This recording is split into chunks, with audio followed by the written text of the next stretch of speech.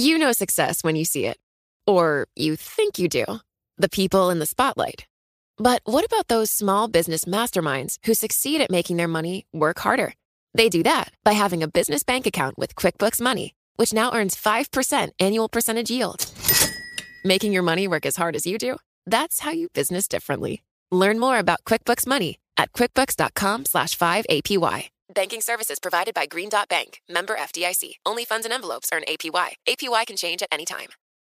Collaborate for a greener future at the Bloomberg Green Festival, a groundbreaking celebration of the thinkers, doers, and innovators leading the way. From design and culture to technology, science, and entertainment. Hear from inspirational speakers and immerse yourself in climate solutions. July 10th through 13th in Seattle. Title sponsor, Amazon. Official airline, Alaska Airlines. Get 20% off using promo code radio20 at BloombergLive.com/greenfestival.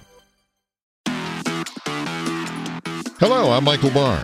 And I'm Scott Soshnick. On this weekly podcast, we explore the big money issues in the world of sports and talk to some of the biggest players in the industry. On this week's show, we talk with professional lacrosse player and co-founder of Rabil Ventures, Paul Rabil. But first, let's look at the top stories of the week. Joining us is Bloomberg Business of Sports reporter Eben Novy-Williams. And let's start with the NFL. The owners just wrapped up a meeting in Atlanta, and they're still talking about the NFL and the big issue of the national anthem policy. Yeah, that was the problem for the owners, that people were still talking about this, and they fear the president tweeting about it when next season starts. They just want this off the table.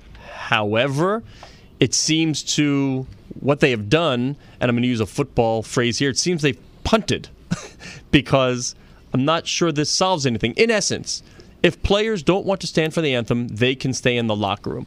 But if anybody does come out and kneel, then the team will be fined, and that they can take any disciplinary action against the player.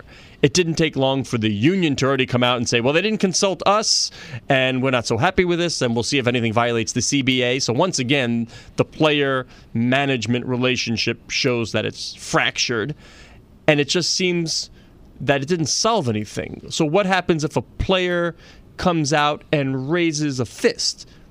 Is that the same as kneeling? Is that finable? Is that... It just doesn't solve the issue. I think one thing this is going to create is a very clear delineation of where each individual owner stands on this. I would imagine that we're going to see some owners come out there and say, you know, I'm willing to pay that fine for whatever player wants to kneel. And there are certainly owners out there who are not going to say that. And that little option that says the teams can take their own individual punishment, again, we may see, as Scott said, other forms of protest out there by players, and we will see very quickly which owners out there are willing to allow their players that voice and to make that show, and which owners are not. They said it was unanimous. I wonder if that happens, the David Tepper vote. Is that before or after he's approved? I mean, unanimous, as you know, Scott, in these owners' meetings, often doesn't mean unanimous. Yeah. Often the vote happens, and then they decide that it will be unanimous. By the way, speaking of the NFL, there's a marriage involving Fanatics.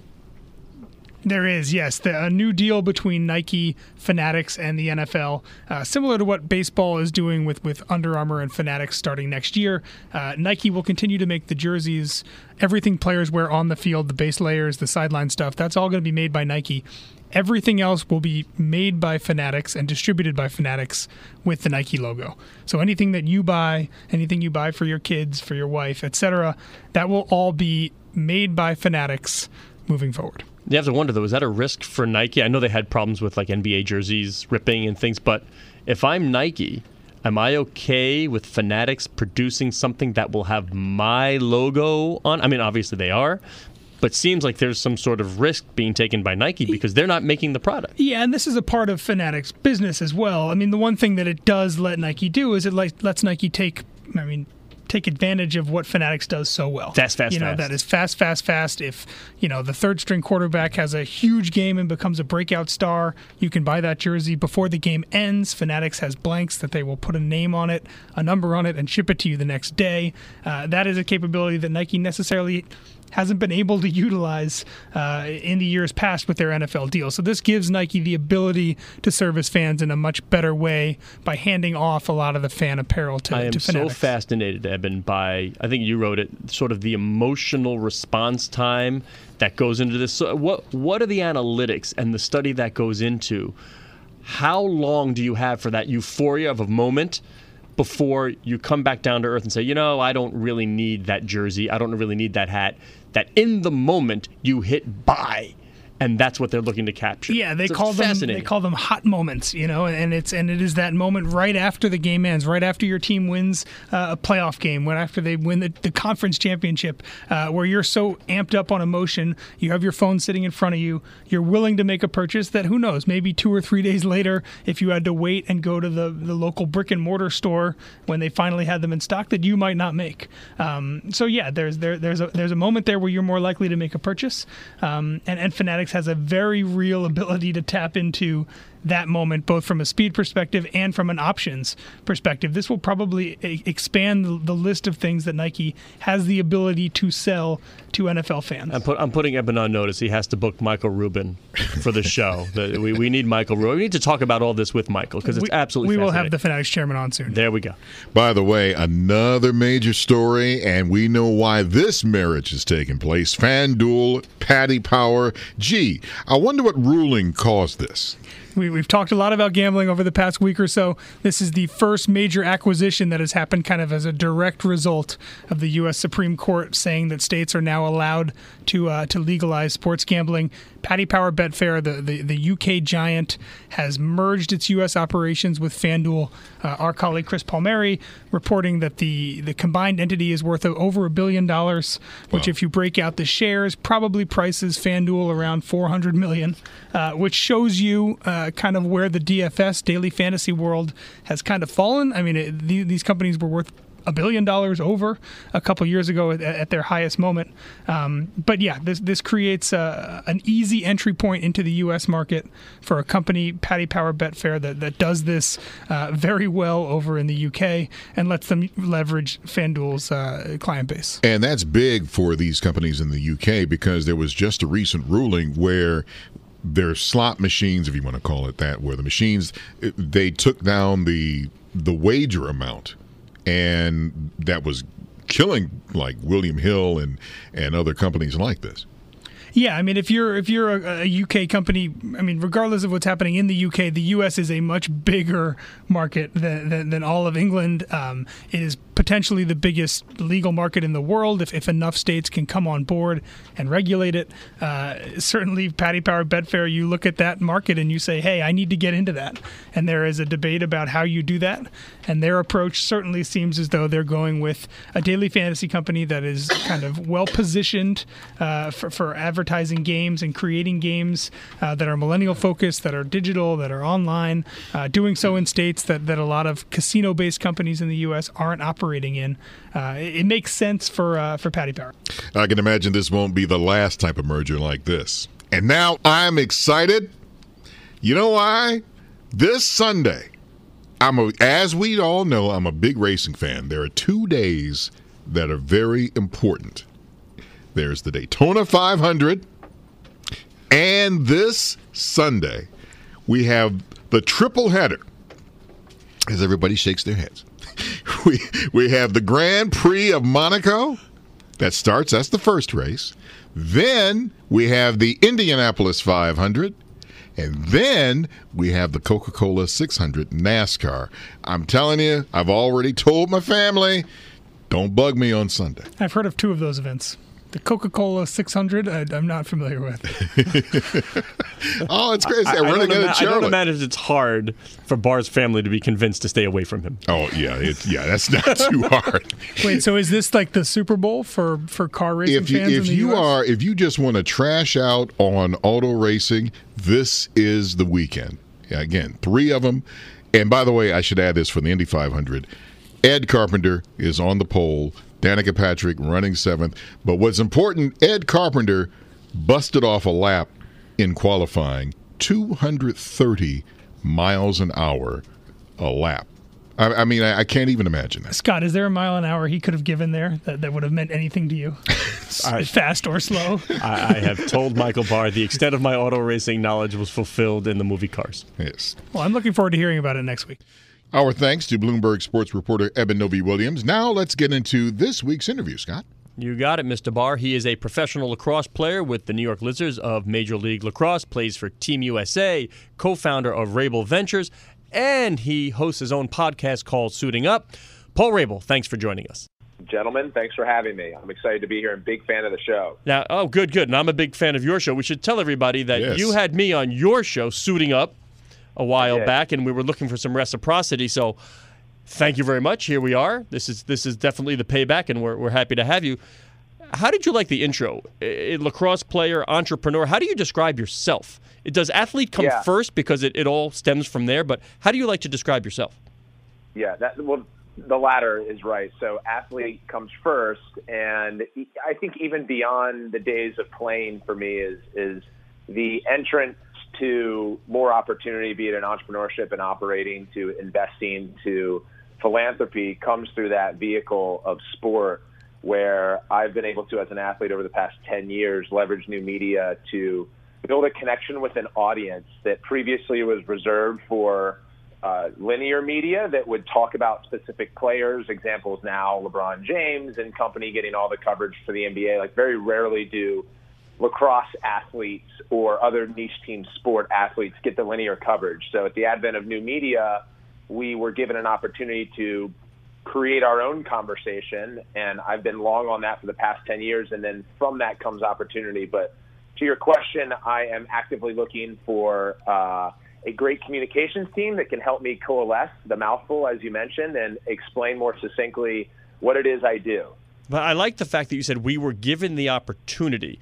Everybody, and we say we, you talked about all in this sports athletes as well as big stick and ball athletes, given the opportunity, yet not everyone has seemingly taken advantage of it. Do you still think that they don't quite get the opportunities that are available? I know LeBron does and his team. I know you do, but I know a lot don't. Do you see it that way also? Yeah, absolutely, because I think what we're talking about here is influencer marketing and storytelling and leveraging these platforms that Google, Facebook, Twitter, Snapchat, even Amazon and Apple to a degree are offering through original programming, but more so content creation through those vessels that we can just sign up and start. So the challenge is that it is a part-time, in many cases, full-time gig. Scott, I remember us talking about this half a dozen years ago and how many companies were struggling with putting out a job description in the marketplace for a social media manager. Now it's like, your social team, and it's a challenge to find the right talent because they're so highly sought after. For athletes to create content, it's no easier than a business investing meaningful dollars into a team to create. So it's difficult. You have to have a level of creative skill set. You have to understand content creation, whether that's the right equipment to use, know how to take it through post, because at the same time, the audience, which has now grown up in these like digital native Gen Zs, this is all they know. Their expectations are much higher than when you and I were first introduced to social media. And kind of like the novelty of being able to follow LeBron James, to continue to use him as an example, was like worth the click alone. Now the consumer is much more, they're much more maybe in need of hey, convince me to follow you. So there's a difficulty of it. And the other thing is, for athletes specifically, is you can't really outsource it, or have yet to find anyone who's done that well, because authenticity is so transparent. You can see right through it. Yeah, you can see right through it. Exactly. So the truth of it is, it just requires a lot of time and in some cases investment into a team that can help you create. I have to ask for some tips, as you mentioned about social media. I just started a Twitter account. I think, 58 followers I have right now? Yeah, we like to say Bar's on the Insta Snap. Well, I just followed you, too. He's a follower. 59. 59. Boom, he's going to give away a prize at 65. This is, that is a good way to grow your followers. Yeah, you give away sticks and things, don't you, Paul? on occasion, although that gets seen through these days too. I'm giving away pads of paper. That's about it right now. But that's big. I mean, Twitter obviously is something that has taken off, and it's a way to grow a business, a way to grow your brand. Take us through the steps on tips on what to do to expand. Hold on, Paul. Media. Stop the presses. Medina has just handed me her phone to Twitter to Michael Barr at Big Bar Sports. 67 followers. Oh, he's growing. Cousin John joined in. What is it the kids say? Blowing up? Blowing up. That's right. Barr is blowing up. There you go. I'm not good at math, but I know that Twitter has 336 million monthly active users, so you're chipping away at that total head count. Right little now. by little. I got to see the average demo for Michael Barr for Big Bar Sports. That's what I want to know. Well, I think to your question, the first piece is always worth taking into account, and it's like, what is your goal? So a lot of brands, they want to build an audience or they want to grow their followers. So there are specific strategies into hacking that where they could do that. But for the case of you, and I would even put myself in the same bucket and Scott the same, and I know Scott and I have had these conversations before, but think for Twitter, what makes it such a unique platform is it's very conversational and it's immediate, and it bodes really well with news and sports. So people are finding the first time news and reaction to highlights in games on Twitter quicker than they will the traditional media, and that even like going online and finding insights. So my suggestion, and I know you're headed this direction, but given all of your expertise in sports and business, my advice to you specifically, and use this as an example, would be to continue to post about what you guys are pushing out, what you're finding, and how you're interpreting the latest news in sports and business. And that's really unique to hear it from a voice, a personality that people know. So you're accomplishing two things. You're getting news, and then you're also getting your reaction to that. So that would be how I would position you. And I think I use that as an example because we can all take, what are we good at? What do we care about? And let's create a conversation around that. Then the second piece is understanding what your cadence should be and or how often your audience wants to hear from you. So I think one of the biggest mistakes that athletes and even influencers, entertainers make on social media is that it's easy to get in, it's easy to start, but it's very difficult to continue to keep up the proper cadence in the conversation. It requires a lot of endurance. And this isn't, by the way, like a seasonal or monthly or annual thing. Like this is for the foreseeable long-term future. This is where communication lives. So if you're going to get into Twitter, if you're going to be on Instagram, Facebook, YouTube, like come up with a real strategy and commit to it for as long as you want to be active and continue to tell the story through your lens. Paul Rabil is an American professional lacrosse player with the New York Lizards of Major League Lacrosse. Thank you for the tips, because this is going to – I have to learn, first of all, how to tweet a handle, because I would just type out – I know, I would just say Scott Soshnick and Evan Novi-Williams. Yeah, he'd spell out our names. And he I would didn't use spell our out the Twitter names. handles. I had to tell him how to do that. Yeah. Well, we can get like super into the granularity of what it becomes shareable content versus not. And sometimes tagging too much into one tweet turns people off and it's less likely to be shared. So I know it sounds really nuanced, but there may be a case where, hey, you have a tweet that you think will get shared, and by shared, a number of retweets and likes and commentary. And we're finding more as these platforms continue to update their algorithms that they look at engagement. So engagement is how quickly can you get people to comment and retweet and like. If you're able to ramp that up inside of, say, the first half hour of posting, you're more likely to show up at the top of everyone's news feed. So it's one of those the rich get richer type of deal. So if you can create content that's more likely to be shared, it's going to really take off and you're going to approach virality. So one thing that these algorithms kind of flag is if there is more than you have a link, you have a couple of tags, they're less likely to promote that on people's news feeds because it feels like it feels too kind of too edgy, too sharey, too promote-y. I can tell you, Paul Rabil, the one thing he does is his homework, and if you listen, you can tell. Yeah, he has a plan. But Paul, I get too excited about this. No, it's good. But you wish more athletes would get excited and do it well and do it right to achieve their goals. You used the term brand earlier, and we're not talking Coca-Cola here. We're talking athletes as brands. And in a conversation I had with David Falk not long ago, he's like, there are no brands. Like, Michael Jordan was a brand. Now, I would argue you do have a brand. He said LeBron is a brand. Who out there, besides LeBron, because we keep saying LeBron because he does it so well, who's a brand? Who's doing it well? Who is doing themselves proud on social media and creating the sort of awareness that most athletes are hoping to create? Yeah, that's a great question. I had that conversation with David Falk, and obviously one of the great agents, and has really pioneered on a number of levels with Michael Jordan in relationships with Nike and Gatorade and McDonald's. So I can imagine it's tough from his perspective, seeing that the mega brand and MJ, and then everyone else using the same lexicon, and by association, him making comments like, "Oh, there's no brands out there." But I think it's in the eye of the beholder. It's a subjective thing for him to say.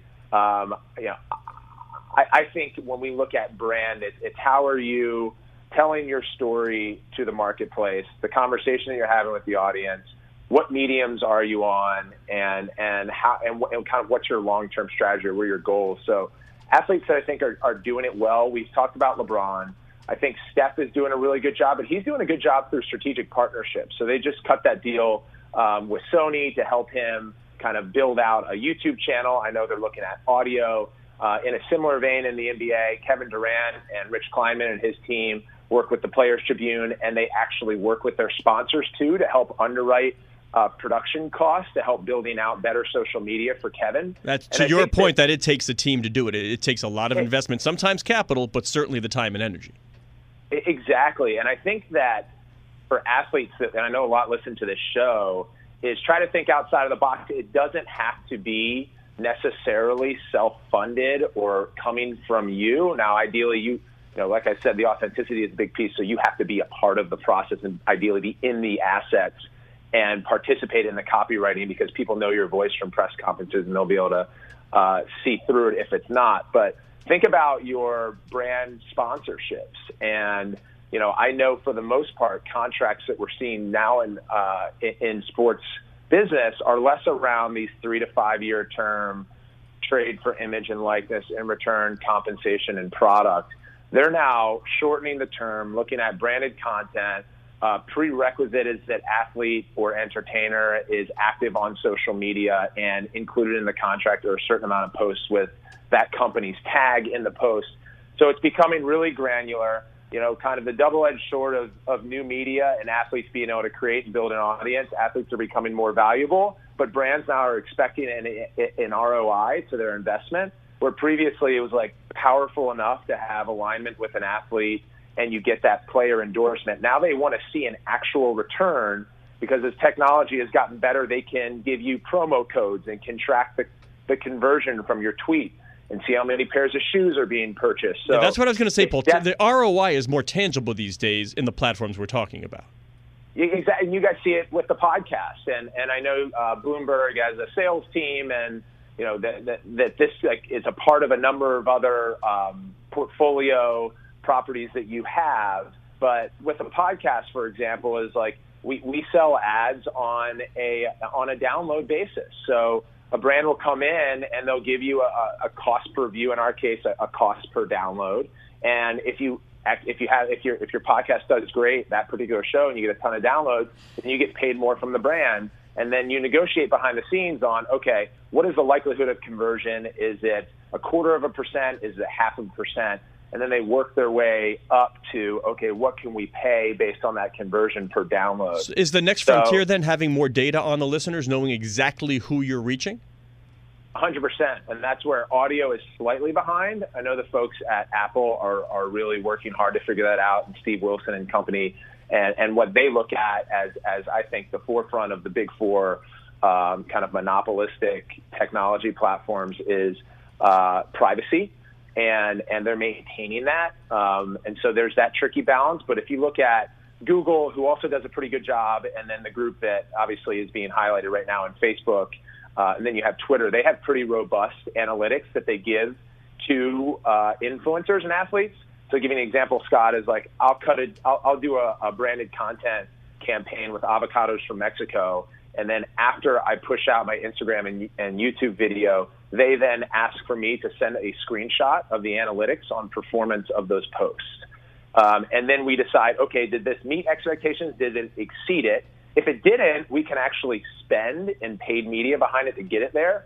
And if it did exceed it, let's do another campaign. So it's like super driven by analytics right now. Hey, Bar, look at the analytics of avocados from Mexico. That is a self-fulfilling prophecy for Paul Rabil, because you have one of those Chipotle cards where you're an influencer.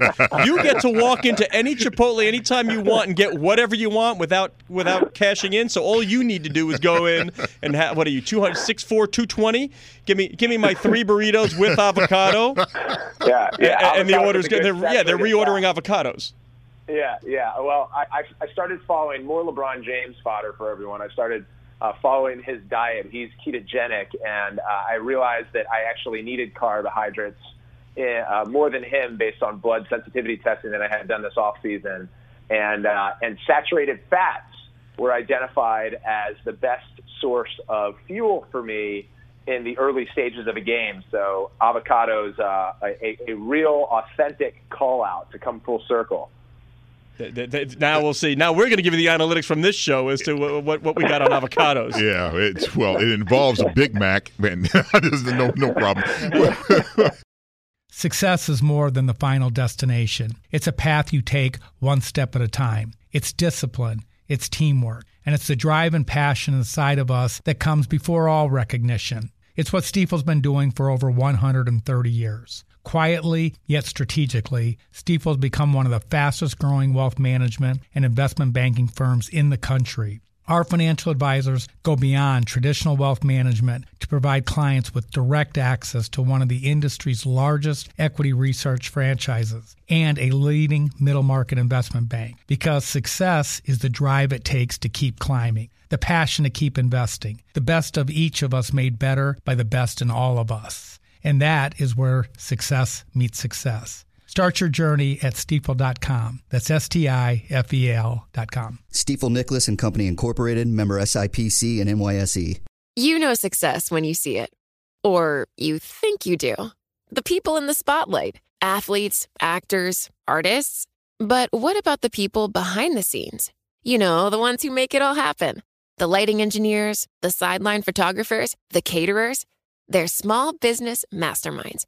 And if there's one thing they have in common, it's making their money work harder.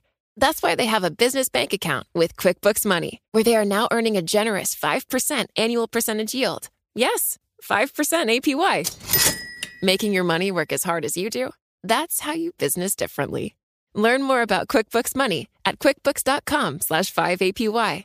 Banking services provided by Green Dot Bank, member FDIC. Only funds and envelopes earn APY. APY can change at any time. Collaborate for a greener future at the Bloomberg Green Festival, a groundbreaking celebration of the thinkers, doers, and innovators leading the way. From design and culture to technology, science, and entertainment. Hear from inspirational speakers and immerse yourself in climate solutions. July 10th through 13th in Seattle. Title sponsor, Amazon. Official airline, Alaska Airlines. Get 20% off using promo code Radio20 at BloombergLive.com/Green Festival. We're talking with American professional lacrosse player Paul Rabil, and I have to play the what-if game just for fun. And we've been talking about social media and all this. What if an athlete as big as Muhammad Ali was, what if he had Twitter today? How big would he be? That's a fantastic question, because I've heard it before with Michael Jordan, and to be just fully candid, a lot of folks will say that know Michael, and David Falk actually said this, he wouldn't have been on social. The other thing was like the benefit of Michael Jordan and some of the mishaps that he had as a career professional and gambling and going out late nights is that there was always a delay in traditional journalism in covering that. Now with the mobile device and someone being able to just take it out and take a picture, think kind of like the Johnny Manziel era of like getting caught in bathrooms and doing things like that. Like with Michael Jordan around, that would have been an entirely different challenge for him potentially. Again, like spending late nights at casinos and golfing all day. He may have changed his entire rhythm as a person. With Muhammad Ali, I've never heard that question, but what interests me is that like he was one of the fastest talkers ever in sports. So I would have loved to have followed him and seen that ongoing trash talk on Twitter, which is primarily a text-based platform. I think those guys in particular, we can look at, let's see, Tiger Woods a couple of years ago, Kobe Bryant a couple of years ago, Tom Brady a year ago, getting on these social platforms, immediately getting 5 to 10 million followers. And that's mostly because of their fame, but also because these social media platforms have sport-specific teams that are working on them. You have Instagram, Facebook, YouTube, Twitter. And so when they onboard new talent, it's in the platform's best interest that talent builds an audience and it gets excited and more likely to post. That drives more attention to their platform. So they would get behind Tom Brady too. And the last point I'll say about it is look how powerful a celebrity like Muhammad Ali, Michael Jordan, Tom Brady, Tiger Woods, and then even Kylie Jenner is, who makes a tweet that she's no longer going to use Snapchat. Yeah, Snapchat falls X%. Millions of dollars, right? Yeah. So it's those two. That Muhammad Ali is an example would have been not only an enjoyable follower for me, but I think really powerful for all those platforms. So look out, Jack Dorsey. You better be nice to Michael Barr. Once again, Big Bar Sports, because he'll take your stock price down with one little thumb movement. That's it. I'm not on Twitter. That's it. I hate it. I'm not using it. Look out, Jack Dorsey. We're talking to Paul Rabil. Paul, for the few minutes we have left, let me talk about lacrosse a little bit. You're the face of the game itself. Can it emerge from niche status in a world where everybody's thirsting for live content and people need things to show?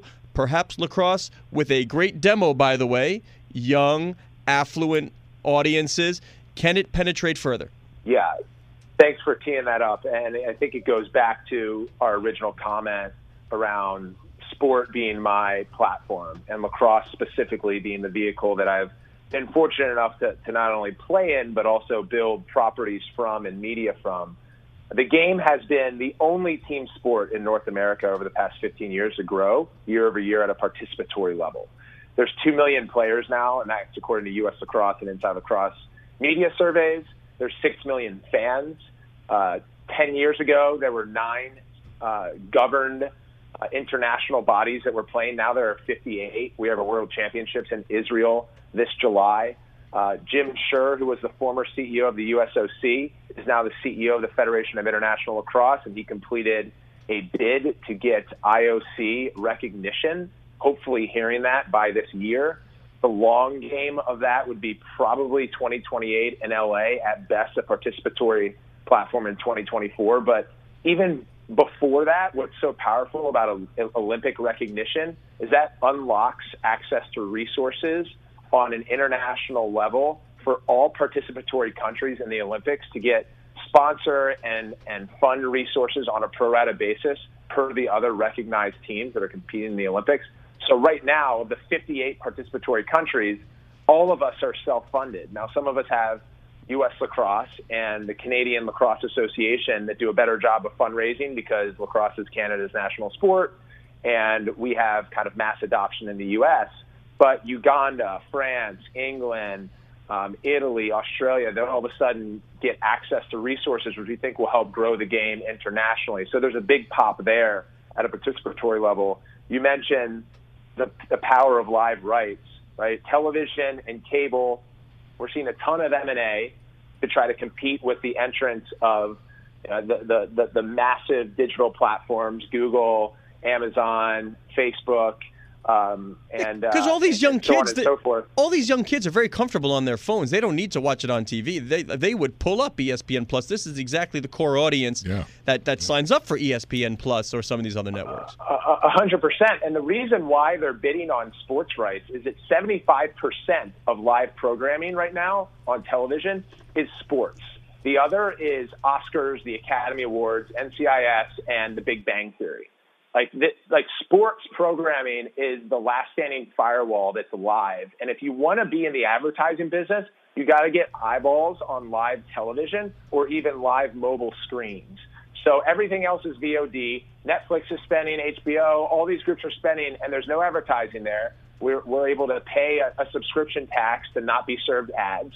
So sports have become more important and more valuable, and that's why rights are going up. WWE just had a huge contract. UFC just had a huge contract. But the value proposition for lacrosse right now, and even DRL, World Surf League, PBR, ongoing, is that because of new tech and new media, access to new audiences, if we commercialize properly, we can get a piece of that market share because there's unlimited inventory now, right? Like, YouTube TV can create a channel for pro lacrosse. Amazon TV can create a channel. There's no longer a fixed set of inventory that you had to plug in on ESPN, where previously lacrosse a decade ago was on ESPN2, but it was in a tape delay at a 10 or 11 o'clock hour. That's all wiped off the surface. So the opportunity's there from a viewership and media standpoint.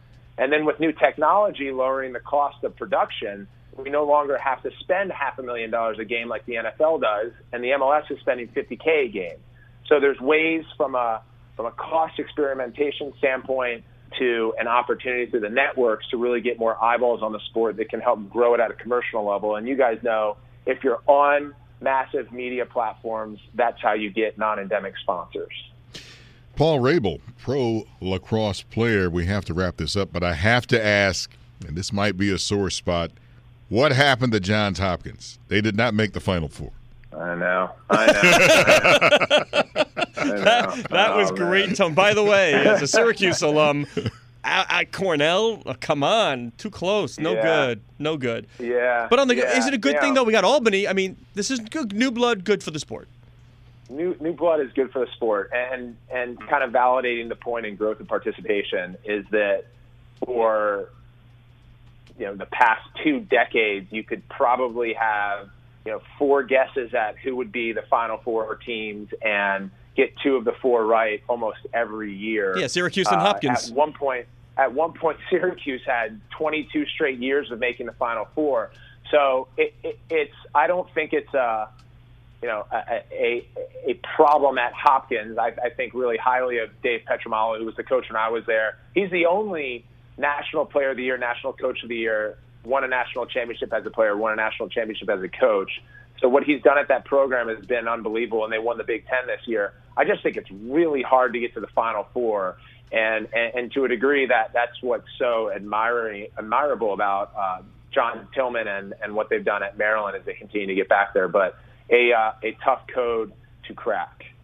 Paul will make a great meme. I love the answer.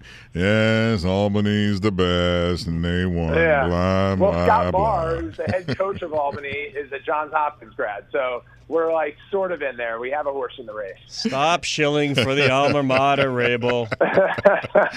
Paul Rabil, American pro lacrosse player with the New York Lizards of Major League Lacrosse. Thank you so much for talking with us, sir. Thanks for having me, guys. It was a lot of fun. Takeaways? Well, you know what my takeaway is. I am learning Twitter, and I got great tips from Paul on what to do. But that, my little thing, carries over for people who really want to start their brand and grow. And that's just for anybody. Medina, he's learned nothing. Nothing.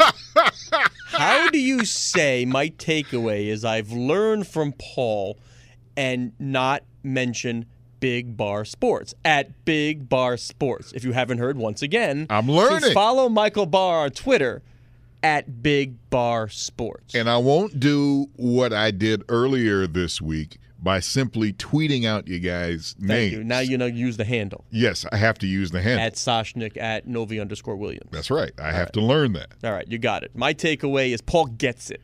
Yes. Now, a little unfair. I've known Paul a long time. He and I are pals. But to watch the evolution of Paul Rabil and to watch what he's created, I know the time and effort he puts into it. Could you imagine if Paul was an NFL star and had sort of promotion of the NFL behind him and creating the sort of content he does? I don't know if you've ever seen some of the YouTube stuff he does. Like he tries to throw the lacrosse ball across the Boston or the Baltimore Harbor. Like he does stuff, engaging stuff that you want to watch, that appeals to his core fan base, and perhaps some folks who are not core lacrosse fans that can touch the sport. You want to see what's next. You want to see what he's about. That's how people become ambassadors for their sport, for their sponsors, and create opportunities for themselves. My goal is to be the number one pick. That's something I've been dreaming of since a kid. It feels better to be number one than number 5. I wear the number because of Mike. We have a chance to go for 3 in a row. Good numbers at a good time. When I first started wearing that number, I was just happy and proud. Bloomberg Business of Sports, the number of the week. Number of the week might be a little tough. 7. Outside of George Costanza wanting to name his kid 7. No. Outside of Gwyneth Paltrow's head in a box, 7. Mickey Mantle. That's all I got. 7. That's where Danica Patrick qualified. I should have known for her final Indy 500, her final race. Right. This is it. Is that good or bad? There's a debate if she should be in the Hall of Fame. And she knocked down a lot of It can't just be about hurdles. race results. It can't just for what she's done for the sport. That's what this is. But this isn't about yes, God bless. She didn't win a NASCAR race. But what she has done for the sport for women. What did she win in Asia, if I may just interject quickly? She won one race in Japan, Asia. Right, yeah. Japan. That's Asia. That's it. Thanks, man. Yes, Asia. Yeah, that's it. Wasn't that a NASCAR race? No. Oh, that was Indy race. That was Indy race. Okay. Yeah, that was Indy race. Okay. But it's and people always try to poo-poo that, which I think is wrong. Well, half the field didn't come and blah blah blah. She won the race. Let me see if you agree with me on this one, Bar. I've always said, when people made fun of Anna Kournikova, that she was just a pretty face and she gets the endorsements for this. Like Anna Kournikova reached the top of her profession. She might not have won Wimbledon, but she still was a professional tennis player, a ranked professional tennis player, playing against the best in the world. Since when is that not accomplishment enough? You know how many racing drivers, male racing drivers, would scream to get to where Danica got for the exposure? That's doing something. Right. And she drove. And it wasn't given to her. No.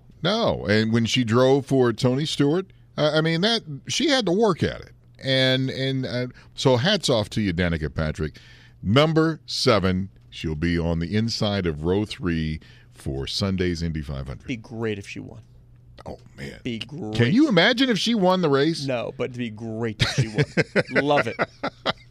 Love it. Is she doing GoDaddy? Is it a GoDaddy car for the way out? I think it's the GoDaddy car. She's driving for Ed Carpenter. I don't know what that means, but okay. Okay.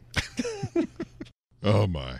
You've been listening to Bloomberg Business of Sports. We're here each and every week at the same time exploring the world of money and sports. I'm Michael Barr. And I'm Scott Soshnick. Thanks for joining us. Please tune in next week when we speak with the biggest and brightest in the sports business industry. You're listening to Bloomberg Business of Sports from Bloomberg Radio around the world and online as an Apple podcast on iTunes.